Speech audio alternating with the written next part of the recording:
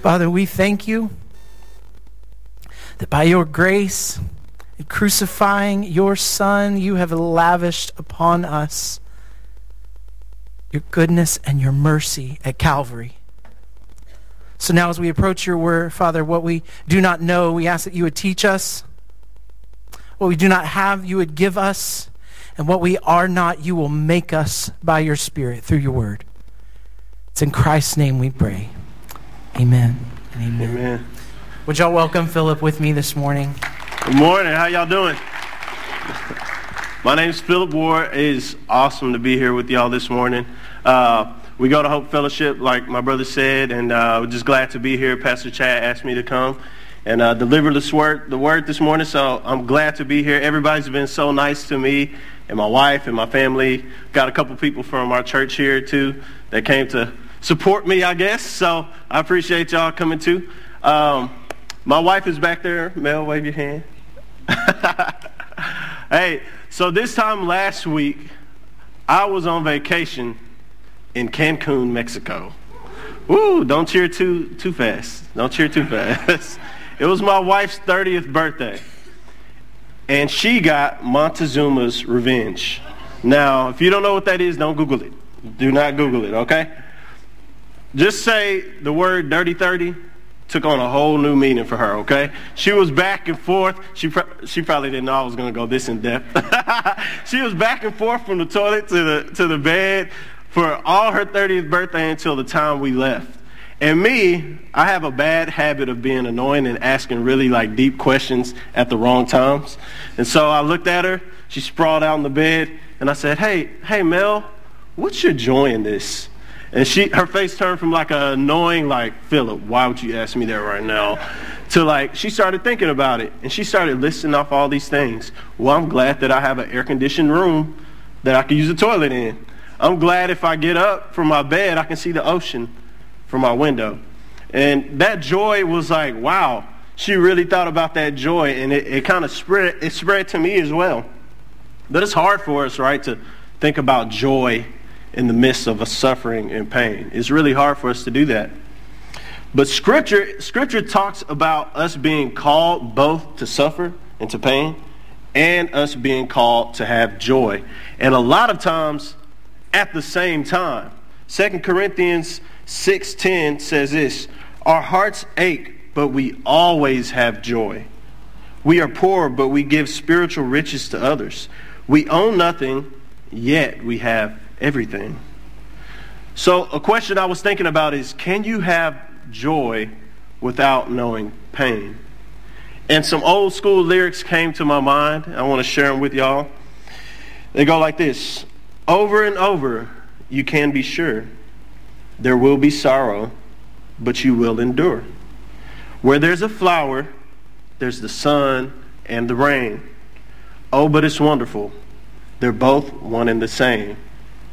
Joy and pain are like sunshine and rain. Now, those are lyrics from the great theologians of funk, Frankie Beverly and Mays.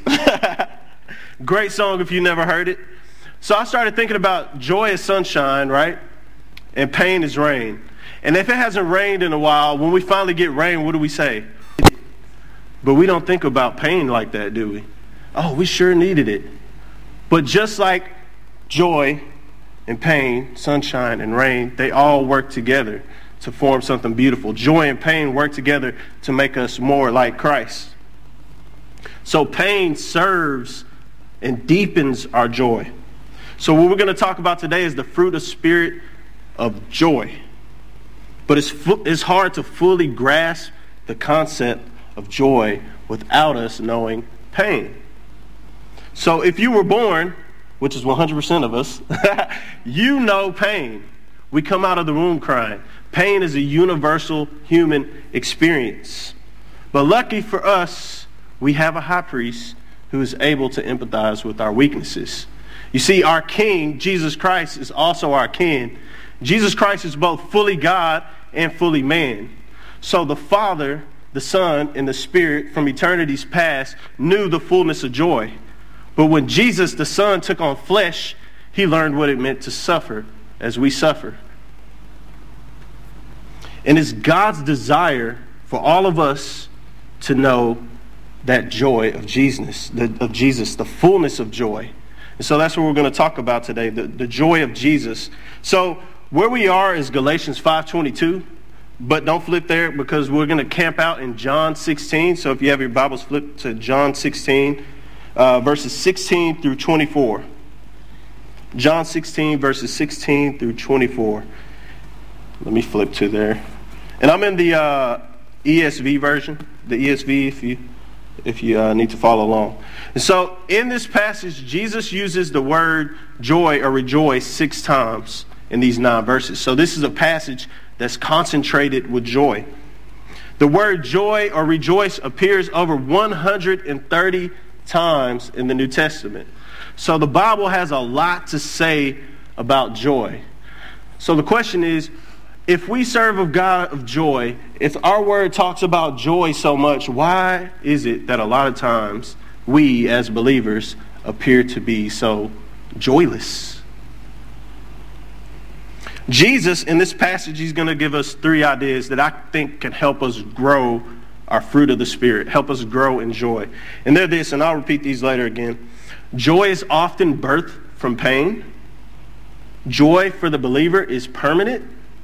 And joy for the believer is complete. I'm going to pray and then we'll hop into the text. Lord, would you help us to understand what it means to have the fullness of joy? Would you give us the joy of Jesus? Would you help that fruit of the Spirit grow in us? God, would you illuminate this text, show us things that we haven't seen before, and bless us through your word. In Jesus' name, amen. So John 16, starting at verse 16, says this, "A little while, and you will see me no longer." This is Jesus talking. "And again a little while, and you will see me." So some of the disciples said to one another, "What is this that he says to us, a little while, and you will not see me, and again a little while, and you will see me, and because I'm going to the Father?" So the disciples are confused. So they were saying, "What does he mean by a little while? We do not know what he's talking about." Jesus knew that they wanted to ask him, so he said to them, "Is this what you're asking yourselves? What I meant by saying, a little while and you will not see me, and again a little while and you will see me? Truly, truly, I say to you, you will weep and lament, but the world will rejoice. You will be sorrowful, but your sorrow will turn into joy. When a woman is given birth, she has sorrow because her hour has come. But when she has delivered the baby, she no longer remembers the anguish for joy that a human being has been born into the world.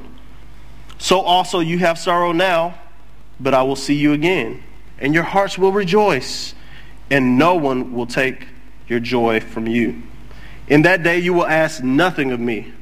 Truly, truly, I say to you, whatever you ask of the Father in my name, he will give it to you. Until now you have asked nothing in my name. Ask and you will receive, that your joy may be full." Amen? So our first idea is joy is often birthed from pain. So Jesus lets his disciples know, and a little bit before this, that he's about to be gone. And he's sending the Holy Spirit to dwell in them. So the disciples are confused about this. What we know from our vantage point, but what they don't know is, in this passage, Jesus is just hours away from being arrested, crucified, and buried. The disciples don't know that. So that's what he means, in a little while you won't see me. Then what he means, a little while again and you will see me, he's talking about his resurrection. He's coming back. So put yourselves in the shoes of the disciples. They don't know what's going on.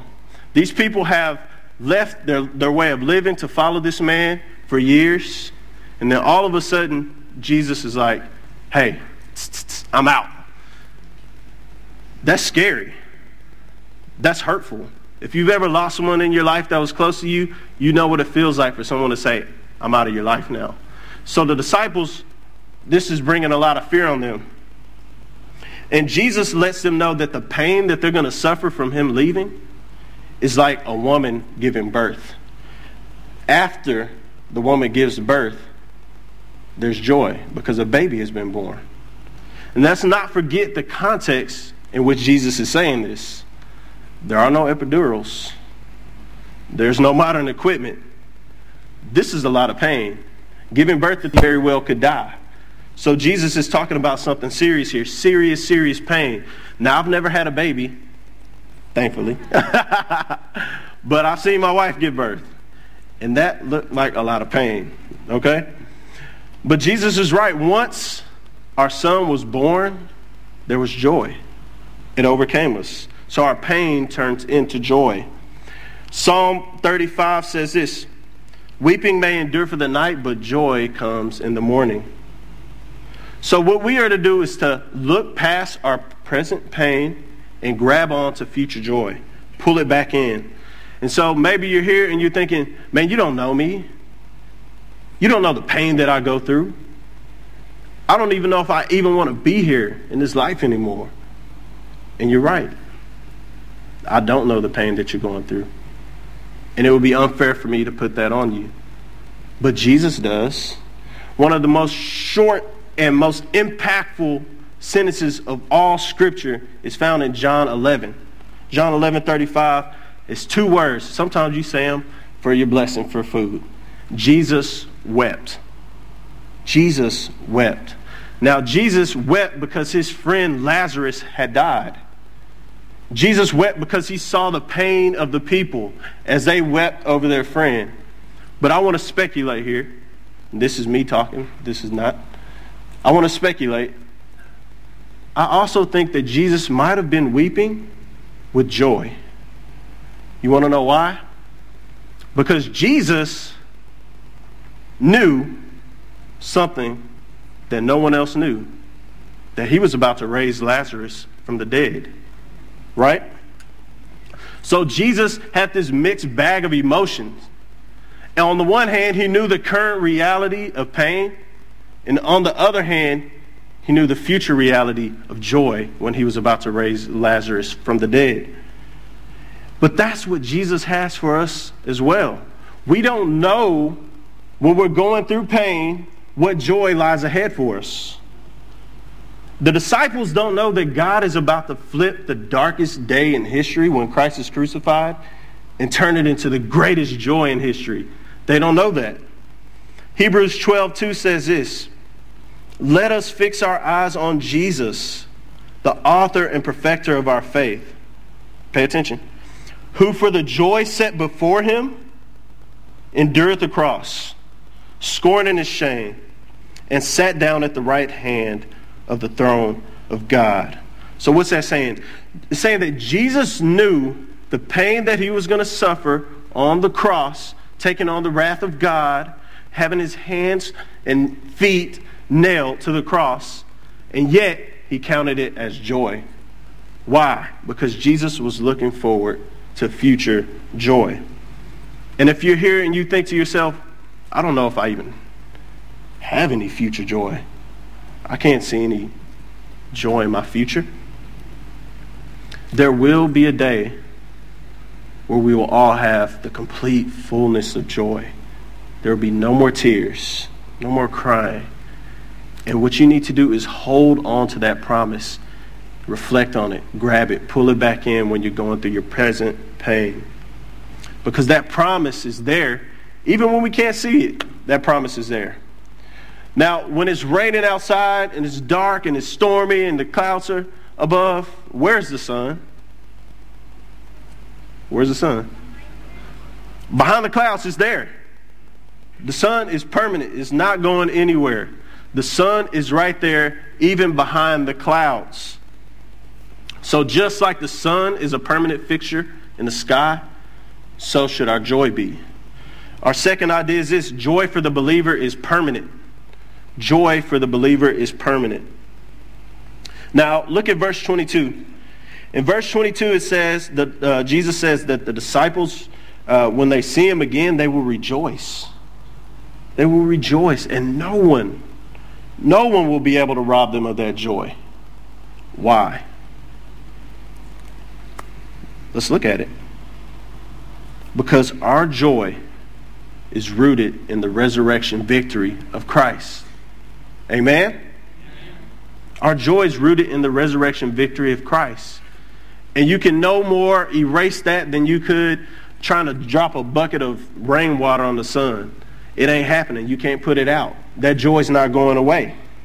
So, because the fact of the resurrection isn't going anywhere, our joy doesn't go anywhere. So when you think you can't produce any fruit of joy, we are to remember that our joy is permanent and it's rooted in Christ's resurrection victory. Jesus is alive. Amen? That's our joy, that Jesus is alive. And what's kind of wild about joy in Scripture is it's not really like an option. We kind of think of it like an option, like, oh, I could be joyful today, sad tomorrow, it's all good. Joy is not an option for the believer. Philippians 4:4 says this, rejoice in the Lord always. Always. Again, I say rejoice. That's like a double, like, rejoice always. Again, I say rejoice. That's how I feel like Paul said it. Then 1 Thessalonians 5:16 says, rejoice always. Those are just two. Remember I said there's over 130 mentions of rejoice or joy in Scripture. So I have to just kind of narrow it down. Those are just two. What this means is joy and pain aren't really in competition with one another. They complement one another. Sam Storm says this, joy is not necessarily the absence of suffering. It is the presence of God. I love that. So even when we're going through pain, joy is still present because God is still present. And the Spirit of God dwells in us. And our God is a God of joy. Amen? And the craving for joy is deeply embedded in all of us. We all want to experience joy. You could argue that our entire existence is based on us trying to reach a state of joy. The things we do, the stuff we buy, the places we go, the things we try, are all us trying to reach this joy. And I spent a lot of my life trying to find that joy. You see, I was, for a big part of my young adult life, I was in the music industry. I was a DJ and I managed hip-hop artists. And so what I wanted was joy. And so I chased after it in all the wrong things. You see, I was lucky to have some success in the music industry. One of my artists had a song that took off across the nation. It went big, it went platinum. That means over 1 million singles sold. And I'm in the midst of all of it. And I'm chasing these things, trying to grab this joy in sex, in drugs, in alcohol, in partying, in fame, notoriety, all these things, and they all left me empty. Every single one of them was never enough. It was never enough. But the secret is this: nothing other than a relationship with Christ will ever bring you the fullness of joy. That's the secret. So our third idea is this: joy for the believer is complete. Joy for the believer is complete. There's nothing lacking like the hollow, empty joys of the world. Because there is a little joy there, but it's not complete, and it's going to be gone in an instant. See, in verses 23 and 24, let's look at that. Jesus introduces a completely new dynamic to the disciples. He says, in that day you will ask nothing of me. Truly, truly, I say to you, whatever you ask of the Father in my name, he will give it to you. And until now you have asked nothing in my name. Ask and you will receive, that your joy may be full. So Jesus is saying, after my resurrection, you won't need to ask me anything. Now, because of Jesus' death and resurrection, you have direct access to God the Father. Right? We have direct access to God the Father now. There's no need for a high priest to make sacrifices. Jesus is our high priest. So now we have access to God the Father. Jesus is like our lawyer. The Bible says Jesus is our advocate. So Jesus goes to the Father on our behalf as we make these requests. So when we pray in Jesus' name, we are reminding ourselves that it is only through Christ's righteousness that we are allowed to go to the Father. We are reminding ourselves and praying to God the Father on behalf of Jesus the Son as the mediator. Under his authority, we pray. So you might start thinking, well, Lord, would you give me $1 million right now in Jesus' name? Amen. That's not how it works. That's not how it works. Saying in the name of Jesus is not a magic formula to get what you want. Because the older you get, and this is what I found out, the older you get, you realize a lot of times what I want ain't what I need, right? The great country theologian Garth Brooks said, I thank God for unanswered prayers. But they're really not unanswered, are they? God was just like, nope, not letting you have it. But when we see our prayers answered, our joy is complete. Why? Because we know that what we prayed was in accordance with the will of God. So we are living in God's will, and we're praying in God's will. And when we see our prayers become answered, our joy gets full because we're like, oh my gosh, I was praying and then this happened and God answered it. I knew what I prayed was exactly what God wanted, and it brings us joy. Let's look at John 15. John chapter 15, verses 7 through 11. John 15, 7 through 11. Now this is just right before all of this, so this all kind of fits together. Jesus says this, if you abide in me, that means like if you trust in me, if you rest in me, and my words abide in you, ask whatever you wish, and it will be done for you. Now remember, that he's not talking like the genie on Aladdin. That's not what this is, especially for the kids. If you've seen it, that's not how it works. You don't get 3 wishes. By this, my Father is glorified, that you bear much fruit and so prove to be my disciples. As the Father has loved me, so I have loved you. Abide in my love. If you keep my commandments, you will abide in my love, just as I have kept my Father's commandments and abide in his love. These things I have spoken to you, that my joy, Jesus' joy, may be in you, and that your joy may be full. So true joy comes from being faithful to follow God. That's where true joy comes from. We become filled with the same joy that Jesus had because we have Jesus' Spirit. Can you imagine the joy that Jesus had? Obviously, it was a lot of joy because the disciples here, he's telling the disciples, you can have the same joy that I have. And so the disciples are probably like, yeah, I want some of that. I want that joy of Jesus. And you know, when people see us, they should recognize the joy of Jesus in us. And if not, something's off. Because we have the same joy of Jesus. Jesus has given that joy to us through the Holy Spirit. Now, I used to watch The Simpsons growing up. That used to be one of my favorite shows. My mama didn't want me to watch it. She's back there. Sorry, Mama. I was watching it. She used to be like, PC. They call me PC. PC, turn off Bart. She called it Bart. She like, turn off Bart. But I used to watch The Simpsons, and Homer Simpson, the main character of the show, had this neighbor, Ned Flanders. Now, if you watch The Simpsons, you know who I'm talking about. Ned Flanders was a Christian, and he had like this ridiculous amount of joy, and it drove Homer Simpson crazy. Why? Because every time that Homer encountered Ned Flanders, he realized something was off in his own life. He realized, I don't have joy like that. And it aggravated him. It annoyed him. Now, Flanders, he's an over-exaggerated, extreme version of a cartoon character version of a Christian.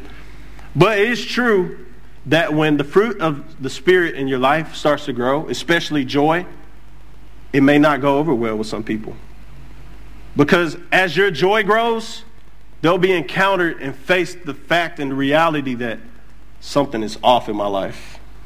And I don't like that. But it's our job to introduce people to joy. That's our job. We got one job. Go make disciples. Introduce people to joy. And joy isn't just an emotion or fruit of the Spirit. Joy is a person. Joy is Jesus. So I'm going to challenge you this week to talk to two people. Two people. That's not a lot. Talk to two people, two strangers. Let's up the ante. Talk to two strangers. Start a conversation and tell them where your joy is. Tell them about Jesus. People are starving for joy. Don't you see it? All around us. Turn on the news. Get on social media and see the anger all around us. People want joy. Give it to them. And maybe you're here and you're realizing, I don't have that kind of joy. I'm sitting here and I'm realizing this joy that Jesus is talking about, I don't have that in my life. I was in the same exact place as you not too long ago. You want to know where I found joy? In the same place that Jesus is telling the disciples. In the resurrection. In the resurrection. That Jesus Christ has died in my place, in your place, in our place for our sins. We can be forgiven. That he resurrected to give us eternal life in him. So in Jesus, our sins are forgiven in Christ. We are free in Christ. We have the fullness of joy in Christ. It's already ours. It's there. And friends, if you're here and you've never made the decision to trust in Christ for your life, to call him Lord, to grab that fullness of joy, make today that day. I want you to be bold today and say, you know what? I'm empty. I'm empty just like he said he was empty. And make that decision. Tell somebody, be bold and tell somebody, I want the fullness of joy. Can you show me how to get there? And let them share in full what it means to follow Christ. Amen? Let's pray.